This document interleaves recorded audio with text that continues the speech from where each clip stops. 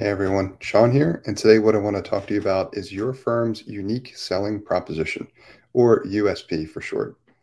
Now, first, what I want to mention is when I say USP, I'm not talking about what your firm does, which might be bookkeeping or managing tax, for example. That's not your USP. Your USP is essentially why someone would choose your firm over another firm. So it's why your firm is unique and what your firm is better at than anybody, where you may be specialists, for example, and why someone would choose your firm over another firm. As an example, I'll share with you mine, which is I help firms grow their profitability without needing to hire.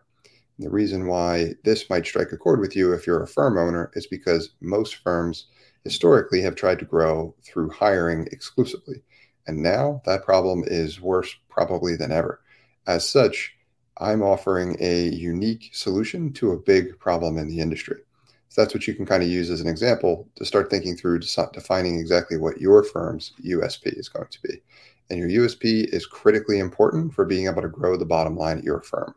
So my challenge to you is to define your unique selling proposition and leverage it in conversations with clients as much as you can to test its effectiveness.